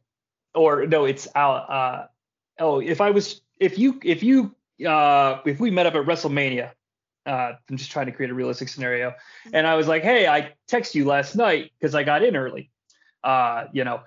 Where's everybody meeting?" I feel like society wants me to say I texted you last night, but saying I text you implies the past tense. Ah, okay. I see. So because I think texted sounds like something that like a 4-year-old would say when they're learning. Mommy, what did Daddy texted you? Is he getting McDonald's? And I love 4-year-old. Well, that sounds, my 4-year-old kids are cute. I had 2 4-year-olds at one point. Like that's cute. It's not cute to hear like a grown person say I texted you. I've never paid attention to what I say in that scenario, but I feel like it's got to be text. Like, Well, I I don't think see it's. me saying texted. I mean, and hey, if you say it, I'm not, and not you, I just honestly anyone. don't even know what I say. It's always been something that's been like, man, it blows my mind that was where society landed on how to say it. We got to I don't know if change it's that. well, hey, start a petition There you go. and I will hear about it and be like, that sounds cool, man, and forget to sign it. Tank Abbott is in the back with Doug Dillinger. Is this your first exposure to Doug Dillinger? Because I don't think it's probably his exposure to, you know, I was going to do some joke about Doug Dillinger's like a pervert at a truck stop, but I couldn't put it all together. Thanks for workshopping that. Yeah, no, I don't recall seeing him. He basically tells he's the security guy, the head of WCW security, and he tells him not to screw it up, and he says, "You're gonna regret it. You're gonna do it. You're gonna regret it." The national anthem of the Kingdom of Saudi Arabia starts playing over the loudspeaker, and the crowd starts chanting Goldberg. And the man is here. Steiner's in the ring calling out Tank Abbott, but we get the man, as Bobby the Brain Heenan said. Were you psyched to see Goldberg? Yeah, that was very unique. Absolutely. So, you know, Dillinger's in the back. He knocks on the, the door. R&B Security's here. And Tank Abbott basically just does Gilbert. Yeah. But it is entertaining to watch. It's not bad. I mean, I kind of was into it. This is like Tank Abbott's been showing ass lately, like on this, like getting into like more entertainment aspects of it. He'll just be a full blown character here by August, but it's still May and he still has a little bit of credibility. He does do these great jazz hands when he comes out and poses like Goldberg. I was here for that. They have like a 40-second match. So let me do my announcer thing. Scott Steiner and Tank Abbott end in a no contest. They have a 40-second match, and if the back 20 had been like the first 20, I may have gone 5 stars on it because they immediately start wrestling in the modern main event style at WWE. Like if you pick up what I put down, this like Goldberg, Brock, balls to the wall. This match is only going to be 2 minutes because we're going to punch each other in the face until one of us dies. Yes. But then the last 20 seconds is just like a chokehold. Yeah. Until Bro comes out. That's right. Rick Steiner comes out and he's like, "Hey, let him go."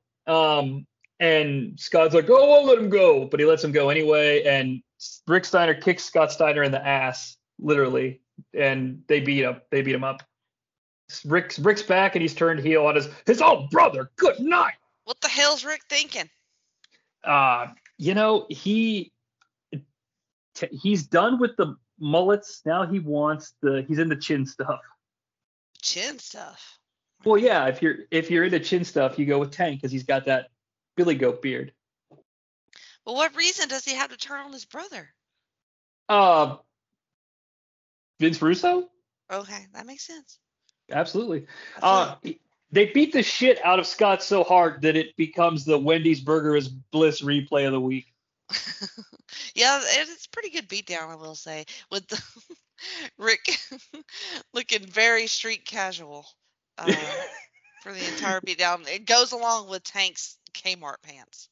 For sure, man. These guys are just the epitome of bad dressing wrestlers. Very much so.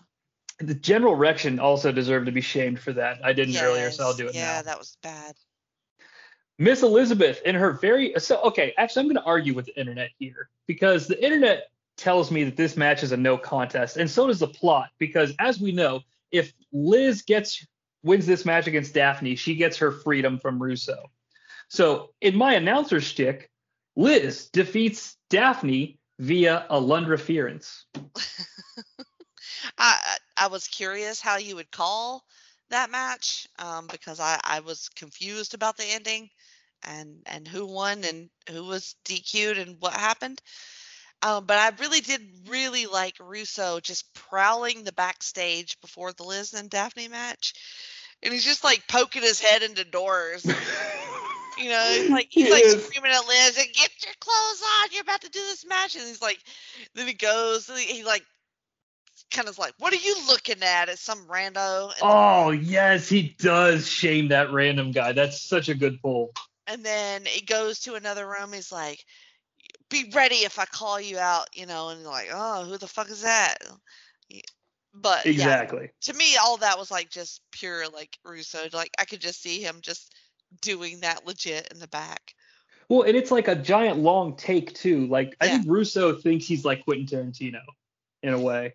I feel like he does sort of feel like he is that in his own mind.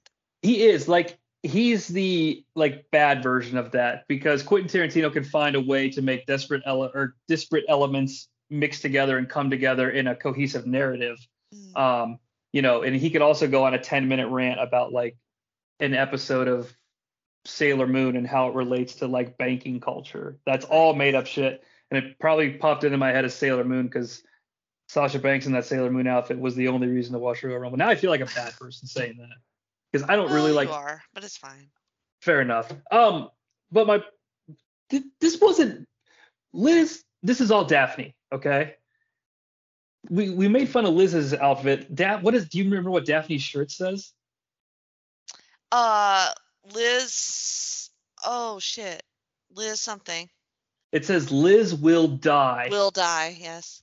Now, this match is kind of sad because. Yeah. And I was just like, Jesus, that shirt. Now, it makes great sense with a Daphne character. Like, it's very funny in the context it's supposed to be in. Like, look, Daphne already got a shirt made that says she's going to beat up Liz. Like, it's funny. Until Liz actually dies. It's funny. Exactly. And yeah, thank you, Lex. So, but Alundra Blaze Medusa comes out. I call her Alundra Blaze, jokingly. I think she's actually pretty cool. I like Medusa. I don't know if she's cool to hang out with. I just, I like the character. She starts beating up on Liz, and then the bell rings, which immediately makes me think DQ, right? Mm-hmm. The bell rings and rings and rings and rings for like a full fucking minute. Thank you. I thought I was crazy because they do this in WCW sometimes. It's the dumbest shit. It pisses me off. It's like Fonzie with his whistle. Like I can't. The cadence. I can't with the noises. It drives me crazy. Bell ringing for I need help is like 6 quick rings. Yes. Pause. 6 quick rings. Pause. Not shame. It was like as soon as they ran out, it was just like bell ringing. And I think that's why I just like, blacked out at the end of this match. And I didn't know what happened because the bell was just ringing. That's all I could hear and all I could focus on. And Liz does try to like fight back. And I'm not going to lie, I did pop for her doing the chair shot. Because that is a little bit something that I never really expected to see of Liz. So, and then watching her getting dragged out by R&B security at the end, I don't know, it was a little bit badass. And it made me like Liz a little bit more. Yeah, she got her hit in, dropped the chair, and said, there's no point in us, fighting over this. It's a real, bride, to go back to my Quentin Tarantino analogy, from Kill Bill. Yes. It's like, you know what? We're going to fight anyway. We might as well fight right now. Like, or, this is pointless. I'm a professional. And she also, this being her first match ever, she did not shy away because as soon as old girl Daphne was in the ring, she was attacking her. So it was a hot start for her too. So I just thought Liz ended up looking really good at the end of this. Yeah, she came out on the other side of this shit. I felt like. Yep. I didn't, it wasn't like hilarious, so I couldn't go really high on it. But it was a 2-minute segment. I gave it 2 minutes of decent television because that's what I thought it was. I mean, God, it's so. I mean, I gave it 0. But also, I'm going to give it 3 cred points for Liz. For sure, and Molly Holly comes out too. Which is like what's interesting here too is the subtext here, and I don't want to spend a ton, but I've already brought it up. You've got Liz basically doing battle with Medusa, who was, I think, the leader of the evil female Team Madness when Savage came back in '99, and then Molly Holly was like in the middle as like a kind of on the fence character, I think. So they all have this history with the Macho Man, is where I'm going with this. See, I didn't know any of that, so I mean, Yeah, so it's kind of interesting. I mean, Macho Man's like, I mean, I'm not down with '99 Macho Man, but he's my favorite. oh So, yeah, he's the best. absolutely. We actually come back from commercial for another wrestling match. Hulk Hogan, Terry Bollea, and Kevin Nash versus the Filthy Animals in a St. Louis street fight ended when the bell rang. I'm sorry, what? Yeah, exactly.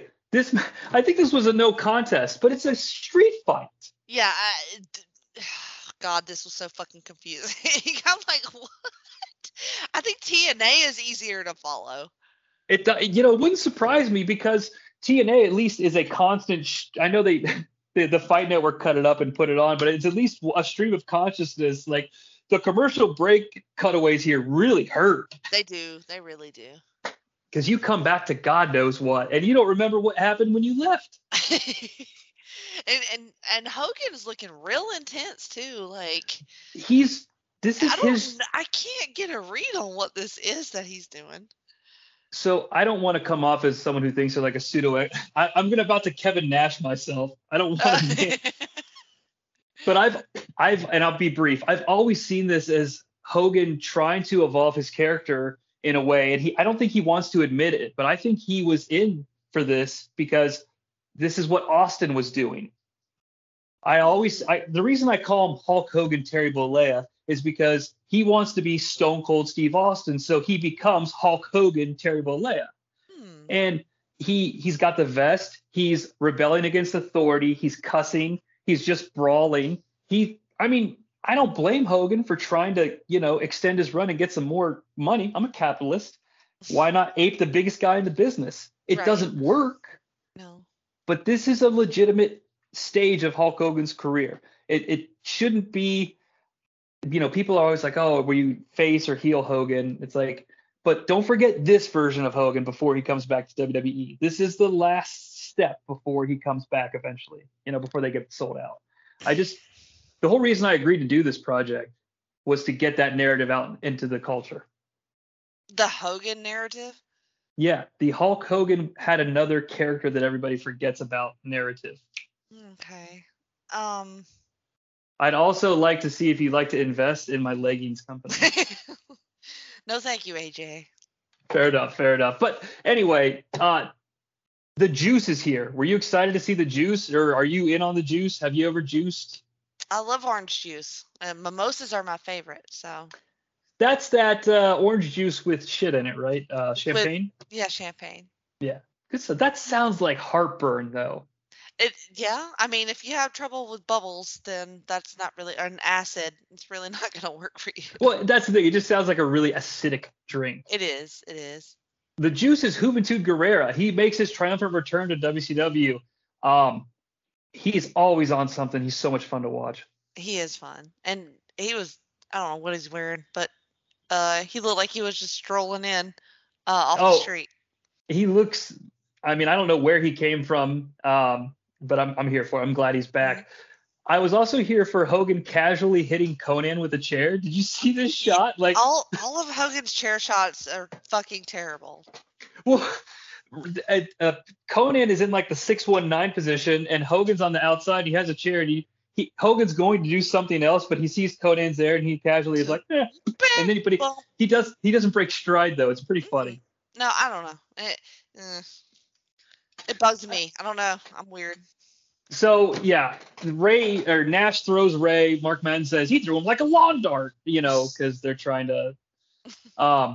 Mike Awesome is also with them. So what happens to make it cohesive for our listeners? Hogan chases like the filthy animals away, and Nash is left in the ring with the juice. Okay, the juice is the distraction. Kevin Nash gets distracted by Juventud and gives him another cigarette variant jackknife. Yeah. I love these things. That was very good. Yes. He dropped one a couple episodes ago on Conan. So he hey, me and the animals, we just like to smoke a little bit before the show. It's kind of how we or if I do it to the Juice, I'm saying, Juice, you got to bring tonight, man, because I'm out. Allegedly. Yeah, there's no proof of that. Yeah, none. The filthy animals like hide out of sight so Hogan can't see him, and Hogan rounds the corner, and Tony It's an obvious trap. Like, what is he doing? It's so obvious. Tony Schiavone goes, "It's a trap! It's a trap!" and I was just on the floor, like having a ball with this fucking professional sports entertainment segment. They throw Hogan in the trunk, which is like a great thing to see these guys like mugging Hogan and throwing him in the goddamn trunk. Nash does his cigarette. The bell rings after the cigarette jackknife, and I don't know. It's the end of the match. I gave it 3 enthusiastic drug users. Well, Goldberg's monster truck shows up as they try to get away with Hogan in the trunk and thwarts that plan. So yeah, he does. I gave it 14 monster trucks. Hell yes. But I was confused because, yes, when the Goldberg monster truck comes and scares away the filthy animals before they can drive away with Hulk Hogan in the trunk. That's what you were eloquently describing that I skipped over because I've been hanging out with the Juice today. The Goldberg truck shows up and one of the announcers yells, "It's Goldberg!" I think it was Schiavone. And I'm wondering if Tony is legitimately thinks that Goldberg is a transformer. Well, I wondered either that or if Goldberg was actually driving this vehicle, which probably not. I can see Goldberg being like, "Of course I could drive this vehicle. I'm a man." I feel like it goes either way in 2000 WCW. Yeah, for sure. Oh, man. You never know. I don't always get excited for a commercial, but the fact that they left in this 1-800 call ATT road report. That was weird. Dude, was amazing. It's something, so one of those nerdy, like Ricky Rackman guys is like, "Oh, next week we're going to be at the Coast Coliseum in Biloxi, Mississippi." Now, I popped for this because this is where Beach Blast Night, the same arena where Beach Blast 92 was held, which I'm a fan of. Mm-hmm. I wonder, have you ever been to Biloxi? I have. I had an amazing weekend at the casino in Biloxi. Did I call it Biloxi? Well, I mean, it's one of those drug. penguin things. I say Biloxi, you say Biloxi. It's always been Biloxi for me, but yeah, I was reprimanded very strongly by a pit boss at 4 a.m. for cursing at the blackjack table. And I'm like, "Why are you mad at me? There's no children around here. It's 4 a.m. and I'm gambling. Like, I can say fuck." And then she kept saying, ma'am, please. And scaring me. That sounds like the most Southern thing I've ever heard in my life. Like, it was quite fun. It's like, "Come to our casino and gamble." "No, ma'am, this is Mississippi. We don't allow the Lord's name to be taken in vain in our casinos." She did not like me cussing. She did not at all like me cussing. Man. When you told me you spent one night in Biloxi or a crazy weekend in Biloxi, I was not prepared for that because I didn't see it going that way. I thought it was going to end with you in the clink, as Scott Hudson would call it, and I'm glad it didn't. No, I was on my best behavior on that weekend. Oh, well, that lady said, do you remember what cuss word it was? It was fuck. I kept saying fuck quite a lot because I was learning how to play blackjack, and I was doing well for a while and was very much surprised at how well I was doing. And then quickly I lost all the money that I had won. Oh, man. I don't know that I've ever played blackjack in a casino before. I've been to casinos, but I don't think I've ever played blackjack. That was probably the first time I had done it. But it was very fun and I would recommend it. I would recommend the Beau Rivage in Biloxi, Mississippi. They have an amazing pool that's also very fun, and you will meet all kinds of crazy characters. At this Biloxi Hotel and Resort, do they have new Coca-Cola Starlight? I think they probably do, yes. I love synergy. I love brand synergy. I know Biloxi Blues. I think that's like a play. Sounds like a porn, but okay. Well, it is I believe it's a movie film about Matthew Broderick coming of age in the military in the 50s. So there's probably some. Jesus. Yeah, but I think it's like those rascally boys sort of movie, and not a Vietnam movie. Like it's like these rascals are always flirting with these nurses, and we just let them get away with it. Bunch of rascals in the war. Well, it's the South, so there's a bunch of wrestling going on. Okay, the main event. Jeff Jarrett retains the WCW Championship, defeating Sting via Courtney Love.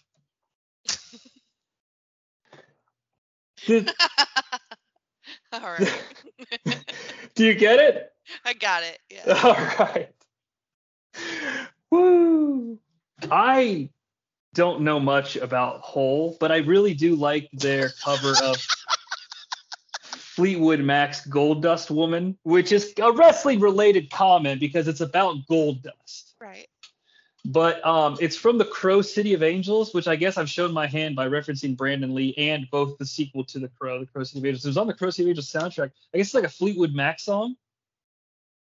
I guess I don't know it. No, I guess I don't know it. And if you make it come, break it, make time. I know that version. I don't know the whole version, I guess. Oh, gotcha. Hey, do you know that song Desperado? I'm aware of that song, yes. How does it go? I don't know. I'm not sure. I don't either.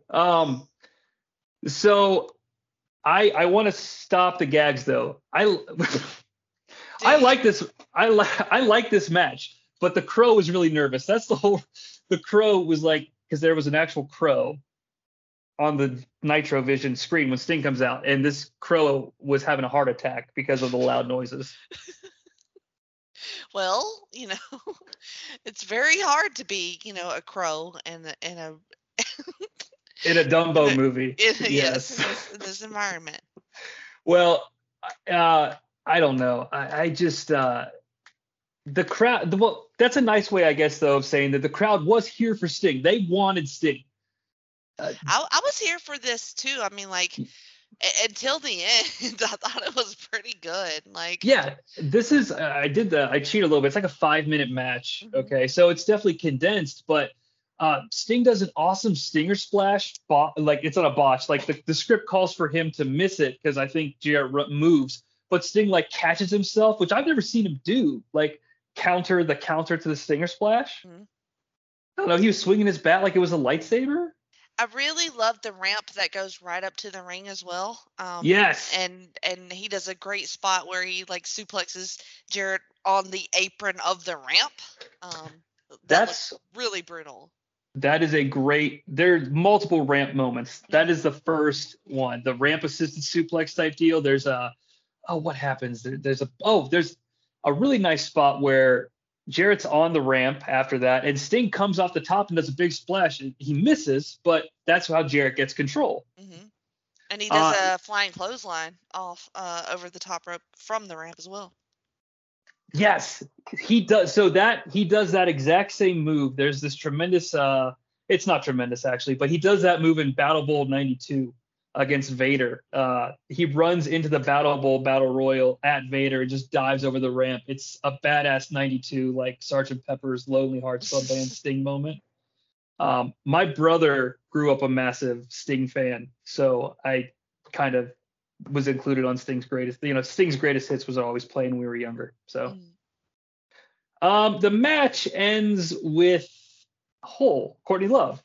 Because they trade submissions, figure fours, and they're having a damn good match. And honestly, like, if I didn't know better, because it's 22 years later, like, the crowd believed they could have switched the title because that's what WCW does. They play hot potato with the world title. Mm-hmm. I know that you didn't know. Well, I don't know if you knew that Vampiro was going to emerge from a massive hole. I did not know that. No. Did you think he had a chance? No. Oh, okay. Here I am, like, selling the hope. Tonight, WCW changes its course forever. Nah, I didn't think it was going to do that. Because I kind of, before he pops out, he sort of, like, tests it He sure does. You can kind of see it, and he sort of blows his whole deal. So the timing. Yes. I won't say the timing because I know that's got to be hard if you're under the ring to figure out when the fuck you're coming out. You Sure. know, I don't, not unsure of the mechanics of that, but I would blame it on the cameraman for catching that angle. Sting also slows with, like, normally he would turn to the Scorpion, he'd turn from the front position like back quickly, like, but he does it very slow and does it twice, like he stutters to see if Imperial's in place. If in place yet. So the finish doesn't come together 100%. But it is quite striking though after fake Sting drags real Sting under the ring and then births him again, bloody, back up through the hole. It's quite the visual. Well, don't forget that as soon as he pulled Sting down, one of their sorry asses had to grab the fire extinguisher and shoot it straight to the air. Yes. I could just see them under this ring. Like, I would pay, WWE used to put out all these awesome DVDs. Like, how come they never release the under the ring cam footage of all the times these fuckers were under the ring? I would love to see that shit. Oh, I would too. Like, I just wanted to watch the Undertaker out underneath the ring for a big important match in real time. It's gotta be fucking crazy. Yeah, oh, and it's Undertaker too. So at some point, one of those legs is coming up in the air, and he's just letting out a big fart. You get nervous, and it's probably hot under there, and oh, goddamn, it probably doesn't smell too good. It's like, damn, Glenn, I farted under the ring. You just thought it was a fire extinguisher. Yeah, goddamn thing. Fart cloud. I love old man Undertaker, so I'm just gonna pretend that every time he had to hide under a ring, he was the old man version of himself. I gave it 3 legitimate whatevers. Like, I'll give it 3 professional wrestling stars. It was a lot of fun to watch. Like, no, it wasn't a 3-star match, but what we've been handed tonight, this was the best wrestling match, and it had a shitty sports entertainment finish. This is one of the rare sports entertainment finishes I'm not on board with. Yeah, I don't know. I kind of enjoyed it, like, just for the shit show, and 2.5 legitimate stars. Hey, all right. And I think that's about par for the course when it comes to weekly wrestling television for WCW at this era. I would agree. We wrap with what would you expect, a big fucking just melee Monster between truck. our two factions and a monster truck. Nash comes back. Mark Madden, this is where Mark Madden dubs him the Sexecutioner. Which I'm sorry, that's brilliant. Yes, I was gonna say, like, that is a fucking that's a nickname. That's because you've got the Viper, the Apex, like, Randy Orton. These guys these days, they have all these fucking nicknames, and but Sexecutioner is like one of the ones that needs to be remembered. It's a good one. I feel like that's a shoot too. No, for sure. Oh, I'm sure, dude. Mark Madden's allegedly, fantasized about Kevin Nash. Oh, sure. Who hasn't? I will say that, all seriousness, he is the one constant on commentary that he does a decent thing of putting Nash over as someone that you're supposed to be afraid of. His big shtick is, you piss off Hogan, he might, hit you with a steel chair at a wrestling match, but I don't know what Kevin Nash is gonna do. Like, that motherfucker's crazy. He'll sexecution you. He will. I mean, how does one sexecute? I mean, hey, look at the adjective, sexecute. All right. There's probably nope, I'm not gonna say that. It could be a sweet nickname for Kevin Nash, or something that you would hear like Schwarzenegger say at the end of one of his movies. You've been sexecuted. Arnold Schwarzenegger is the Sexecutioner on TBS. 8:05 Eastern. That is definitely a porn parody, right?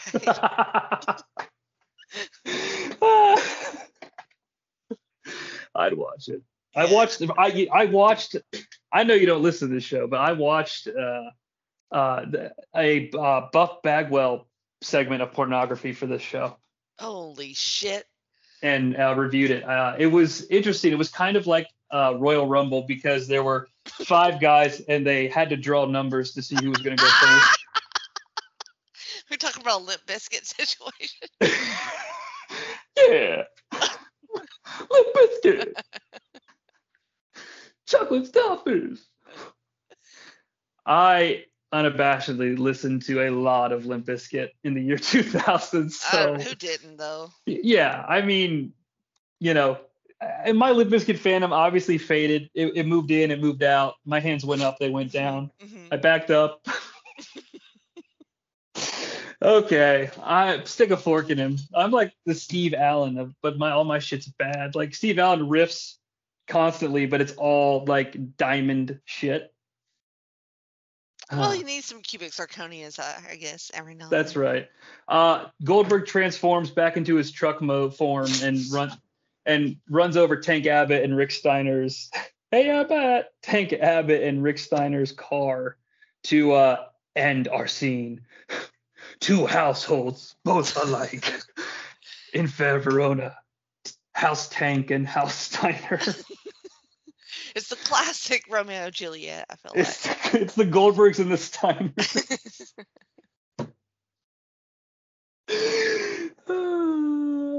Scott Steiner so tumbled. Scott Steiner shall not live. Oh, I don't like Romeo and Juliet. I just like the movie. The Baz Luhrmann movie? Wow. The fact that you name dropped it, that's like one of the coolest things I've heard a person say in a long time. Why?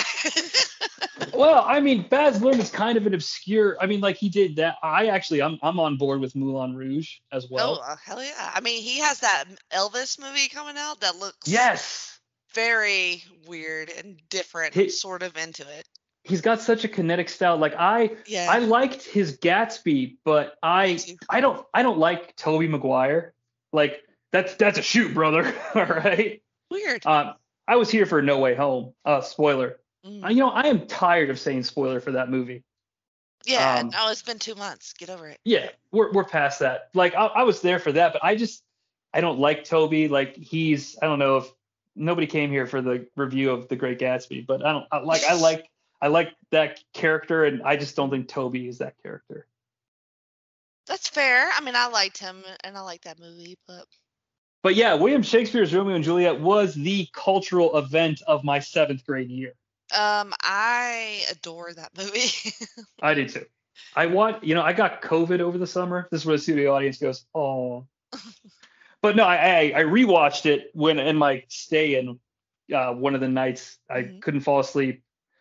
This is where everybody Venmos me 50 cents and feels bad for me. No, that's the last time I watched it. I got sick in August and then watched it. The rest of it was a gag. Well, I did have COVID. That wasn't a gag, but that's not important. So I've watched it recently and it holds up. That's the whole fucking point of the story. Yeah. That's the whole point. Does. Yeah. Fucking Ant-Man rocking Romeo and Juliet. Yes. God, I saw something on Twitter. Paul Rudd, it was comparing, it was like Paul Rudd is the same age as this person, and it was maybe it was a pro wrestler or a movie star when they are the same age as Paul Rudd, and it was like, my God, there's a reason he's people's sexiest man alive. He's incredible. Like he looks exactly the same as he did. He does. I didn't like Ghostbusters Afterlife. I don't know if you did. I did. Okay. Like I will admit to the spoiler alert for Ghostbusters Afterlife, to the Egon stuff hitting me, like, because I felt bad it made me sad for like those men as people, because I know that they've all had falling outs over the years, that they've been, no one's ever shown Ernie Hudson the respect he deserves as a Ghostbuster. And so I got a little teared up with the Harold Ramis shit. And the little girl was fantastic. I thought she was great. And she was great. And Paul Rudd, it's really hard to like out cute him. And I feel like the little miniature, the little marshmallow guys, what do they call them? No, baby Stay Puffs. The baby Stay Puff. So like, they were like, they're the only thing I could think of that can like upstage Paul Rudd in a cuteness scene. Like, Yeah. it was pretty great for me. Well, the little girl that played his daughter in Ant-Man is a close second. They he's so good. He's amazing. I remember saying this it's like some revelation, but when he got cast as Ant-Man, I was like, good for him, man. Like, what a guy and he got into like that. Welcome to the Paul Rudd podcast, by the way.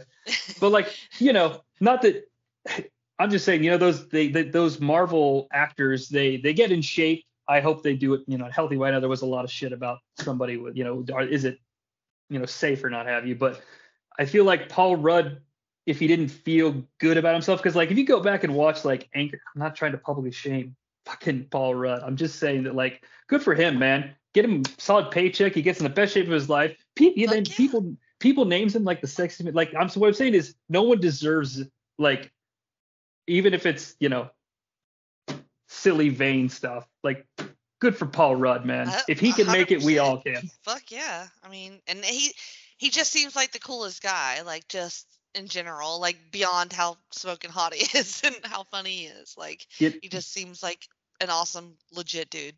Yeah, dude. I wouldn't mind looking like that guy. Shit, are you fucking serious? Like, he's a badass. He's funny too. Super funny. And he's got Paul, call me, man. That's what I feel like I'm doing here. But no, like, he's diverse. Like, I saw Clueless in the theater, and I didn't know who Paul Rudd was, obviously. But it's like, he's fucking Josh from Clueless. He's Ant-Man, and he's all the shit in between, man. Brian Fantana, fucking the guy, the 40-year-old virgin, who's really funny, who doesn't like Michael McDonald. Let's put a bow on this podcast, man. Alrighty, let's do it. I can't thank you enough for coming. It is kind of cool that I was happy to get to like double digits, like from a true standpoint. Like, hey, all right, we did it, and I appreciate you for coming on here, because I knew I would need a female perspective for this event, but at the same time, your podcasts are always so entertaining, and your voice is truly unique amongst, I feel like a lot of the voices here on the network. And I wanted to get your assessment on this. And clearly you're just as crazy as the rest of us when it comes to this. The only way to have fun with this shit is to have fun with it, I think. That's the only way I know how to do it. And I appreciate you having me, and I appreciate you saying that. Absolutely. Good luck on you getting any more female voices on the show, but I'm gonna have to do my own, I think, in the future. I'll be like, just make up a female character. I'll have a Mrs. Pennywiggle or whatever, and she'll be like, "Oh, hello, Johnny." Oh, or I could just come back. I mean, that'll work. Yes. Will you come back as like we're doing a Mrs. Doubtfire though? Okay, yeah, maybe.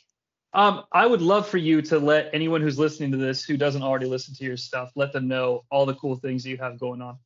Well, you mentioned a couple of them. TNA Never Dies, which is absolute batshit crazy show, and hopefully we can record some of those soon. But we have a whole back catalog of insanity on that show, along with the Extreme Three-Way Dance, which goes through ECW's history. I feel like that's also what you do on a Friday night. Always. That's terrible. I'm sorry. And then more wrestling content can be found on the Place to Be Wrestling feed with PTB NXT and with Talkin' WCW. And not wrestling related at all is my own podcast feed, where I do just a lot of watch-alongs, honestly, at this point right now. With You Heard About Pluto, where we watch random shit from Pluto TV. You were on an episode of that a little bit ago, not too long ago. Yeah, I think it was right around Christmas time. Yeah. Which feels like feels like, well, I've often been called that's my resident name. That's the present. Good night, Tony. It's the present, Jonnie Sea. And then I have a show called Freak Out Drive-In, which is live watch horror. The latest one being Anaconda with my bestie Tim Capel. And anything I do, you can find on Twitter. I usually link everything there at Jenny Position and on my Facebook page too. Absolutely. Check out the episode you did on us. Sleepaway Camp. I fucking love that movie. Oh yeah. Oh, that's a great movie. That was a lot. I mean, yeah, absolutely. Was that was Rocco on there? That was Rocco, yeah.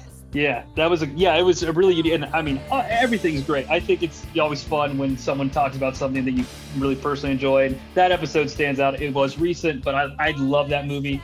I like when people discover that type of shit, because it's like, I remember discovering it being like, damn, that was pretty good, you know? And that's how I felt, because I didn't grow up with that movie at all. No, So I didn't. I totally discovered it as an adult, and it's great. I do love when shit like that can come back and still be fun for us. Like, there's always somebody out there who hasn't seen Spider-Man, so sorry. I'll spoil it for you again. They're all in it. Let's get out of here. Jenny, thank you so much. I hope that WCW makes it and you can come back and see us. But we all know that WCW must die.